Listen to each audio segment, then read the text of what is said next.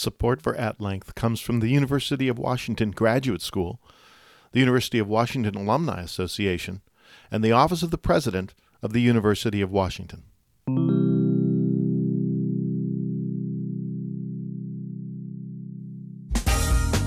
What up, y'all? I'm Touré, a 36-year-old writer and TV reporter living in Brooklyn, New York. I love to be challenged and to play rough. Now, I'm going way out of my comfort zone. Each week, I'm throwing myself in the deep end, studying a new skill, then facing a dangerous challenge. It'll be a roller coaster like nothing I've ever experienced. But hey, I'll try anything once. Welcome to At Length. I'm Steve Scher. That was Touré, our guest today, from his TV show, I'll Try Anything Once. What does it mean to be black in America today? Well, according to Touré, the writer and cultural commentator, if there are 40-plus million blacks in America, there are 40 million ways to be black. The same is true for Asian Americans, Latino Americans, white Americans. Touré's point in his lectures and his book, Who's Afraid of Post-Blackness, What It Means to Be Black Now, is that we are individuals. We carry with us our history, our identity, but we need to remember, we are unique, each one of us. Don't judge, because we'll miss that uniqueness. It's a simple point, but one that escapes most of us most of the time. Touré was in town as part of the University of Washington's Graduate School and the University of Washington Alumni Association's Equity and Difference lecture series. It's been a series of talks that expose and explain transgressions and struggles, both personal and institutional, experienced by too many people in our communities today. Touré's talk was on microaggression, power, privilege, and everyday life. Microaggressions, the quiet, sometimes unintended, sometimes intentional slights, racist, sexist, that make a person feel underestimated, undervalued. We spoke before his lecture at the University of Washington. Touré is a journalist, a TV commentator. So he asks questions. He had a few for me. A warning, there is some explicit language in this interview. Who was the most famous person you interviewed? Oh, well, Carter, Clinton, Obama. You interviewed President Obama? It wasn't president then. You interviewed Senator Obama? 2007, it was great. President Clinton? President Clinton, yeah, at 2008, because we were able to get Clinton because it was all the, the Washington State caucuses. He was coming through. It was great. I didn't get to meet Clinton, though. Clinton was on the phone. Okay. And was Carter face-to-face? Twice. While he was president? No. After? No. Yeah, he's written a lot of books. Yeah. So he wrote a book on faith. He wrote a poetry book. So we got all the book tour people, and it was wonderful. Wait, who on the right? Oh, Tom DeLay. They're liberal. They're not we were pretty liberal. Tom DeLay. Terrible. What other right-wing guys? Rich Lowry. That guy that defended the Iraq War, wrote speeches for Bush. David Frum. Yeah, all the people you must have run into all the time. Yeah, I mean, I like Frum a lot. I completely disagree with him. Yeah. But I find him always intelligent. Yes. Well argued. I'll give you that. He is one of the sane conservatives at this Yes. point, and a lot of them seem completely off the reservation. I mean, one thing I've been talking about, you were talking about Twitter before we started, that the Trump campaign is largely based on fantasy. Right, most of the policies that he's pushing are fantasy. Nothing. You can't deport 11 million people. It can't be done. Can't right? build a wall. You can't build a wall on the unfenced area, right? You would have to actually claim some citizens' land, right? Like it can't be done, right? I mean, that area is pretty well fenced, and beside the fact, immigration is net zero, right? Net negative, right? You can't ban all Muslims. These are just not things that you can do. Does he have advisors? Have you looked at his? He keeps saying no. He keeps saying he is his only advisor. Is the guy who grabbed that woman's arm? That's his only guy. His well, campaign not manager? even really. There was. Do you watch The Circus, the John Heilman, Mark Halperin show? It's been on Showtime. No. This whole season, a really interesting show, and they talked to Trump about. Brussels, right? Brussels happens, and then he's on the morning news shows, and they're like, "So who did you talk to in between hearing the news reports and going on like morning shows?" And the shows, and he goes, Nobody. I just talked to myself. And they put that to the Hillary people, and they're like, well, we had a whole meeting. We collected information. They're like, what do you think about one guy just going like, that's so insane. We don't know what's happening in Wisconsin yet, but what do you think? Is Trump going to be the nominee? Or if he stopped in Wisconsin, then people are saying, oh, well, it's going to be Ted Cruz. I mean, this is an interesting second to talk about this, as you said, that we don't yet know who's won Wisconsin. I think that, I mean, you keep hearing the rumbling, like they're letting you know, like if he gets 1236, we are not giving him the nomination. Yeah. We hate him. We think he's the ruination of the party. We would rather take the short-term loss than live with him and die in November in that way. So they figure they'll lose with Cruz too. Yeah, well, I can't see how they wouldn't, but I don't. I mean, I think I don't get this country. I think they feel like we can work with Ted after Cleveland, right, to try to get something going. And they're not conceding at all, but we can work with him. We can deal with him. Like we can't deal with the crazy man. We can't get behind that. We just can't put our machine behind that. I think it's so funny because Ted Cruz is every bit as crazy and much more egregious in his policies, but it's just that he's got a little bit of I don't even know what the hell it is. Well, a willingness to work with other people sometimes, because he's every bit as. Did you ever interview him? No. Never talked to any senator that big. Remember how Dennis Rodman was like disruptive to the NBA, and it wasn't just the basketball, but it was also the groining people on the ground, the elbowing people, the wearing a dress so other guys would have their homophobia. So Ted Cruz is like that for D.C. Like he comes to D.C. just throwing bombs, messing with people, like controlling the House, but like screwing with people. Donald Trump is like not from this sport. Like he just came from another. He's not even actually playing basketball. He's just like, stop everything. I'm in control. So we can't have you coming from. Is he going to win New York? Yes, definitely. He'll win New York. Wow. He's way ahead in New York. I mean, that's New York Republicans. They're a weird. That's derogatory. They're a different bunch than other folks. Yeah. Sure. I'll accept that. Washington State had in the 90s had a surge of fundamentalist Republicans take over the party, and they put up some candidates. A woman named Ellen Craswell had been a state legislator. Linda Smith was a U.S. rep. Actually, looking back, Linda Smith, fairly reasonable Republican, but Ellen Craswell was just a bonkers fundamentalist. And the Republicans, they've just never recovered at that level. They've put up better candidates since. They've never really been able to recover. But they do control the legislature, and that's how the Republicans have done it all around the country, right? Control the legislators. Yeah, they understand that level very well. They've understood the importance of the state and lower than that level.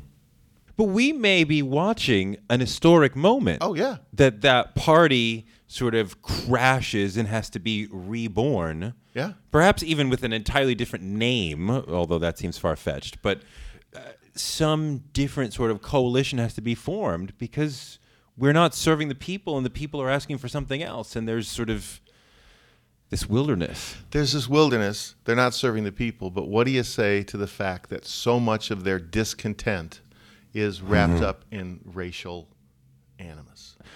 Yeah, absolutely. I think about a certain class of Americans feeling like they are losing the centrality of whiteness, right? And being the center of American life and global life is critical to their identity as white people, right? And I'm not saying all white people. I'm saying white people who believe in this that. way, right? And thus are following Trump because they feel, look at who his enemies are, right?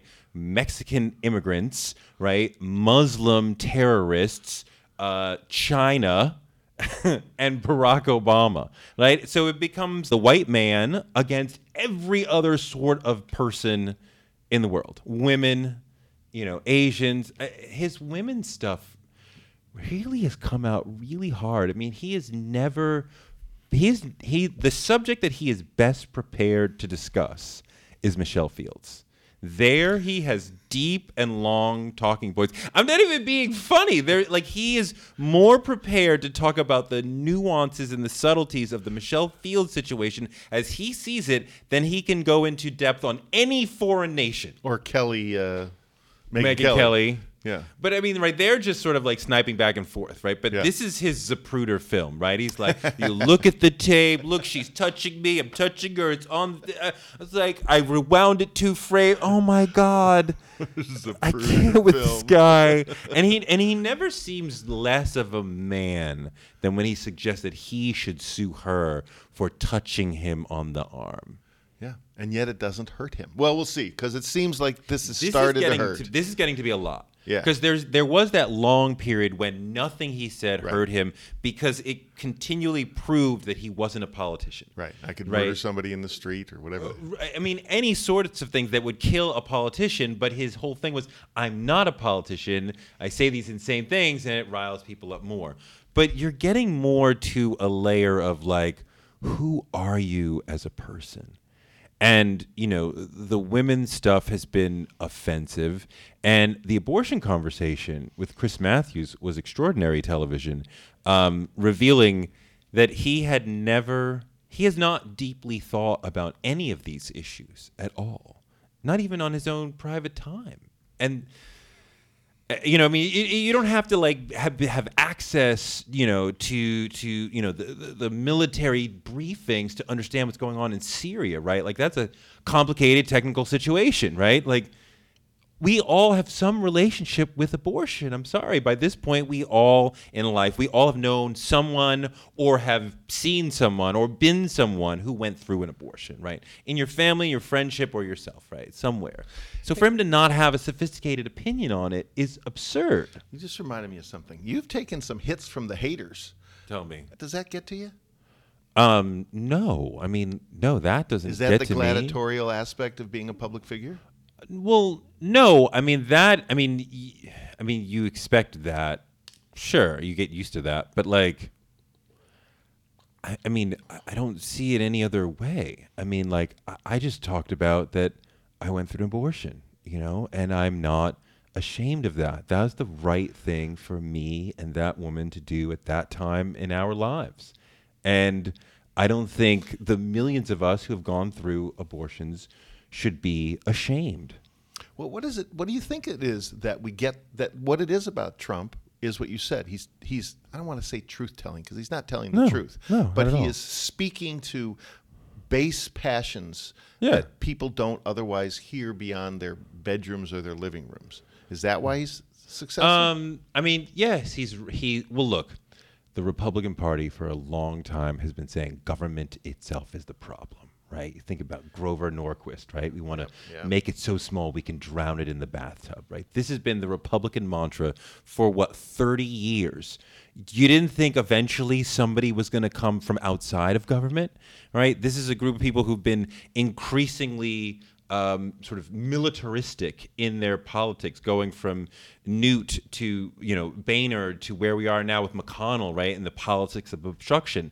You didn't think eventually someone would come along and just throw bombs at the system. I mean, this is just taking these stances to the nth degree, right? He has supporters for it, right? And always with the Southern strategy, Yeah. or demonizing gays, or demonizing immigrants, Latinos, and Hispanics.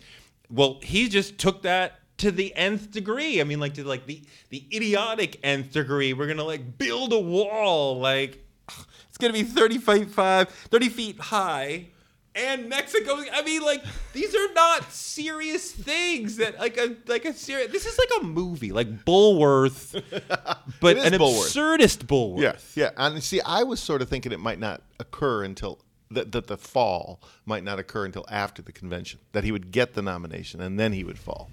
Maybe. I mean, that would be the most frightening thing for that party. I think about what might have happened to the Democrats if John Edwards' scandal had come out like 6 months later, because he was looking really good at that point. And if things had played out, I was at Rolling Stone and he came to do one of these like room full of editors, off the record chats, right?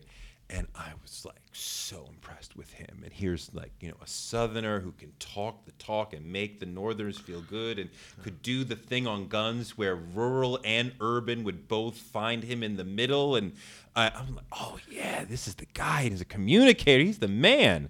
If his scandal had come out 6 months later to where he got the nomination and then we found out about it, the Democratic Party would have been ruined. It would implode. Well, there's the fear that that's what Hillary will get. She gets indicted in October? No. No? No. Not going to happen. Stop. That's some Rush Levin, Alex Jones dream. Like, I mean, you hear Sean Hannity like, oh, maybe she'll be in an orange jumpsuit come November. Like, I mean, God, what a lapdog. You see, like, the vast difference, right, between, like, Chris Matthews, right, who did something, I mean, just in terms of television, his interview with Trump was extraordinary. He was the first journalist to really see that you have to just choose one question and have 20 follow-ups on that question. Because if you only have 5, the guy will obfuscate and he'll dodge out of it if he doesn't want to answer it. And, I mean, I counted. Chris had at least 25 follow-ups on the abortion question. What is the answer? What should women be punished? And he had, I mean, like, Trump did this whole dodge, which was really interesting, right? Like this sort of emotional play, like, you are at odds with your church. How do you feel about that? And Chris took that in and was like, I didn't forget what we were talking about. Like, you're not kidding. I mean, and it's a very emotional thing to bring out of somebody. A lot of people would have been sort of afraid or lost their way and gone on to another subject. But he was locked on it, like, okay, enough about my religion. Answer the question. And finally, on like the 24th repeat of the question, he finally gets an historic answer that changes the campaign. I mean, to Sean Hannity, total lapdog. What can we get for you, Mr. President? Ha, ha, ha. Isn't Chris Matthews an idiot? Ha, ha, ha. Tell us what you're going to do in the first 100 days. Like, he repeats the lie that Michelle Fields changed her story and Sean Hannity says nothing. Yeah. Right? I mean, it's a shame. And Fox seems to not like him. Trump. Yeah. No, so I'm not don't. sure how he got maneuvered to Sean and didn't have to go with Megyn. Are you I don't know. Are you going back on big TV? I don't know. Do you want to? I would love to. I mean, live television is it's a hoot. extraordinary, and it's fun, and being part of talking about ideas and being like, one of the 1,000 voices or 10,000 voices that are shaping the conversation. I really enjoyed that, and especially when I could bring in something that other people weren't talking about. Nobody was talking about Khalif Browder, and I was like, I'm going to talk about that. Nobody was talking about Renisha Boyd. And I was like, I need to talk about this. So I'm able to bring these stories in when other people weren't talking about them. You're writing for Vice. Vice has TV. Yeah. Are they going to do a TV show with you? I don't think so. I mean, those are... They do Vice, interesting TV. Viceland is extraordinary. Yeah. I love Viceland. Yeah, I would love to network. be a part of that. I mean... Well, your show you did about I'll Try Anything Once. Oh, wow. That's a Viceland show, It right? is a Viceland kind of show. It is. Wow, I can't believe you saw that. Very, very few people saw that show. Well, it's on the YouTubes. But it was I know that was crazy. I mean, like every show, I was physically injured. I know, it was cool. Well, what was also cool was you did that because you also wrote about the Dale Earnhardt thing, and then you also did the I'll Try Anything. The Demolition Derby. Yeah. And what I was struck by with that was how you kind of embodied the argument that you make about microaggression and the power that the white glare and the need for the Teflon shield all in that one incident because you're getting ready to do Demolition Derby and you're having to spend half your time thinking about these people are clearly not being happy with me being there. Well, look, the Staats family, Staats, Larry Staats and his family, wife Marilyn and his whole clan, they were extraordinary. They were the super most Christian loving people that I could have asked for. Right. So they were protective and loving and took me as, as a son and a brother and all that. But where we were, people let me know that, 10 or 15 years ago, if you had been standing here, someone would come by and say, nigger, you can't be here, move the fuck on. And, I'm like, wow, like how far are we from that period, and what would happen if I didn't? Well, you wouldn't really want to find out. Yeah. So that's where we were, right? And I'm about to go do Demolition Derby with these sorts of people, right? Yeah, and I'm like, physically at risk. Am I insane right now? And I'm in the car about to go do the thing, and they announce my name, and people are like giving me the finger in the audience. At one point, I was told that somebody went up to my camera crew and asked them, "Are you with the nigger?" So I'm thinking all this, and I'm about to go do this thing. I don't know how I got through that.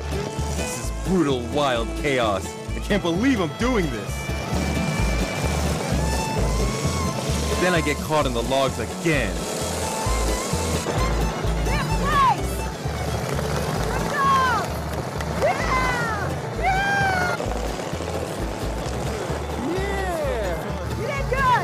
Jason's still in there, but Larry delivers the final blow and wins the derby.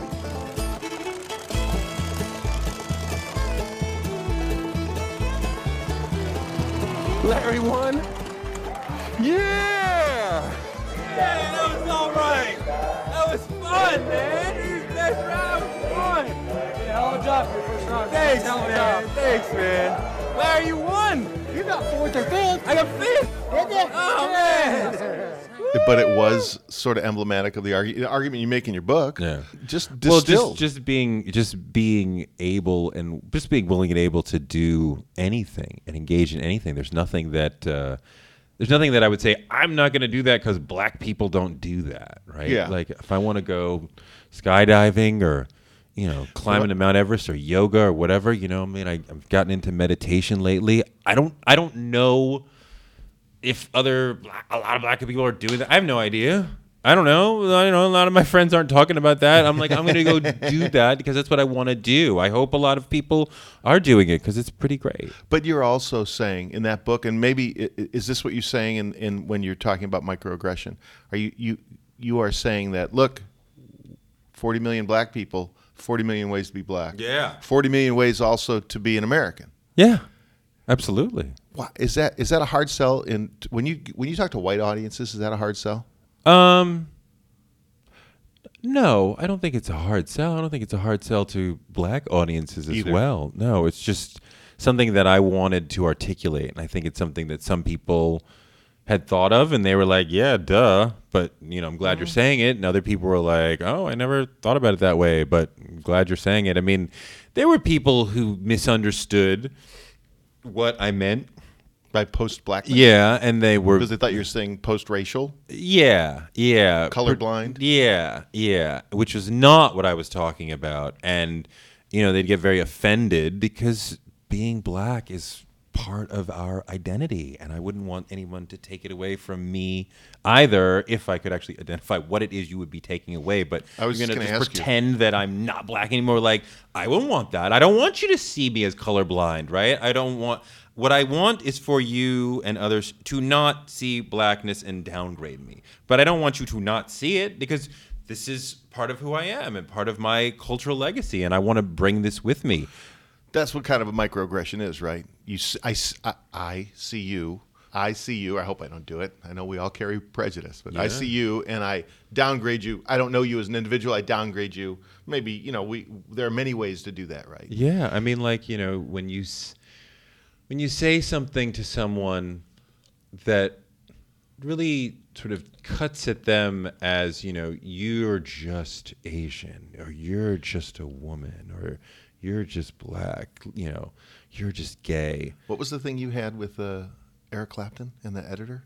Yeah, I mean, I'm not. This might be more than a microaggression, but yeah, when I was first at Rolling Stone trying to come up, and I was asking him for a contract. I mean, I'd only been writing there about 3 years at this point, and you know, I was like, you know, come on, give me a contract. Let's do it. Because you'd interviewed Run DMC, Run DMC by then, and I'd done some good more pieces. than that, yeah. I mean, a few by that point. That was only like 2 or 3 years into my whole Rolling Stone period. And the guy, what he said to me is like, well, we know you can write about Run DMC, but could you write about Eric Clapton? And, you know, I found that a terrible example, as Clapton comes from the blues. Yeah. So what a black person would have to say about him is more than relevant and could be like actually valuable and really interesting and a different take than a white writer who's less interested in the blues or less feeling the blues in a different way might do. But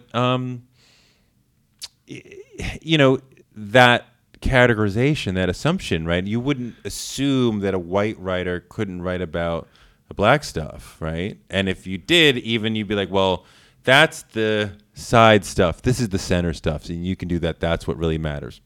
That all that is bullshit. It's just so much of our culture, though. It's everywhere. These attitudes. You And know not what? just Let me white, say. black. But yeah, I mean, like, you know, there's all sorts of things. I mean, you have to be very conscious and militate against it in yourself. I mean, like, I think about these sorts of things, and you know, I've committed sins. I've made mistakes. I remember a friend of mine. Who I love. A group of us were arguing about the Washington football team, right? And the team that will remain nameless. And this woman friend of mine said that that was her team, and I said, you know, can you name one player? And she was very offended, and rightly so. And I didn't really fully realize what I had done until I saw how upset she was. That, you know, I mean, like, I would sort of fling that at her because she's a woman trying to talk about sports, and, you know, I'm making some assumption that she can't name any of the players, and I would never assume that a guy couldn't name any of the players on a team he said he liked. That was totally wrong, and you know, and it sort of made me sort of open my eyes and think a little bit more about my behavior and the things that I do. All right, I gotta ask you. She's gonna come. Yeah. She's gonna come in and take me out. So Yeah. here's my last thing. Yeah. You got married Yeah. to a woman of Lebanese descent. Yeah. And the New York Times reported that you had said, well, you know, when we have kids, these kids are going to have to be raised African American. They have to know African American culture. Yeah. And she said, these kids are going to have to know Lebanese culture. Yeah. That seems like a great and also mind-opening moment. Yeah.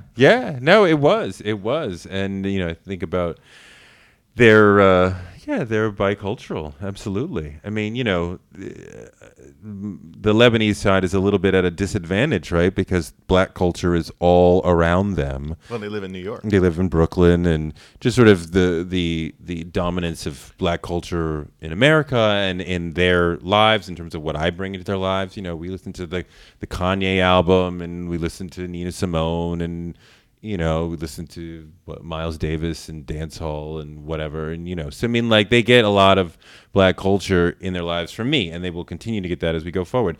The Lebanese culture is a little bit harder to access, right? My wife can bring in her food, and she can bring in her stories, and she can bring in her traditions, but it's not something that you can, you know, work with all the time. But my kids are still babies. They're 8 and 7, and So they're little kids. how do you answer this question for them? Because this is the question you asked in your book. How do we create more Barack Obamas, proudly black and intellectual, and set extraordinarily high goals without fearing that race will keep them from achieving those goals? I mean, you must be raising your kids with those attitudes, and yet they're going to need that Teflon shield. And yet my kids still aren't president. Great, thanks. You're making me feel guilty. They're 8 and 7. They still haven't gotten into Harvard. What are you doing with your life, man? Oh my God.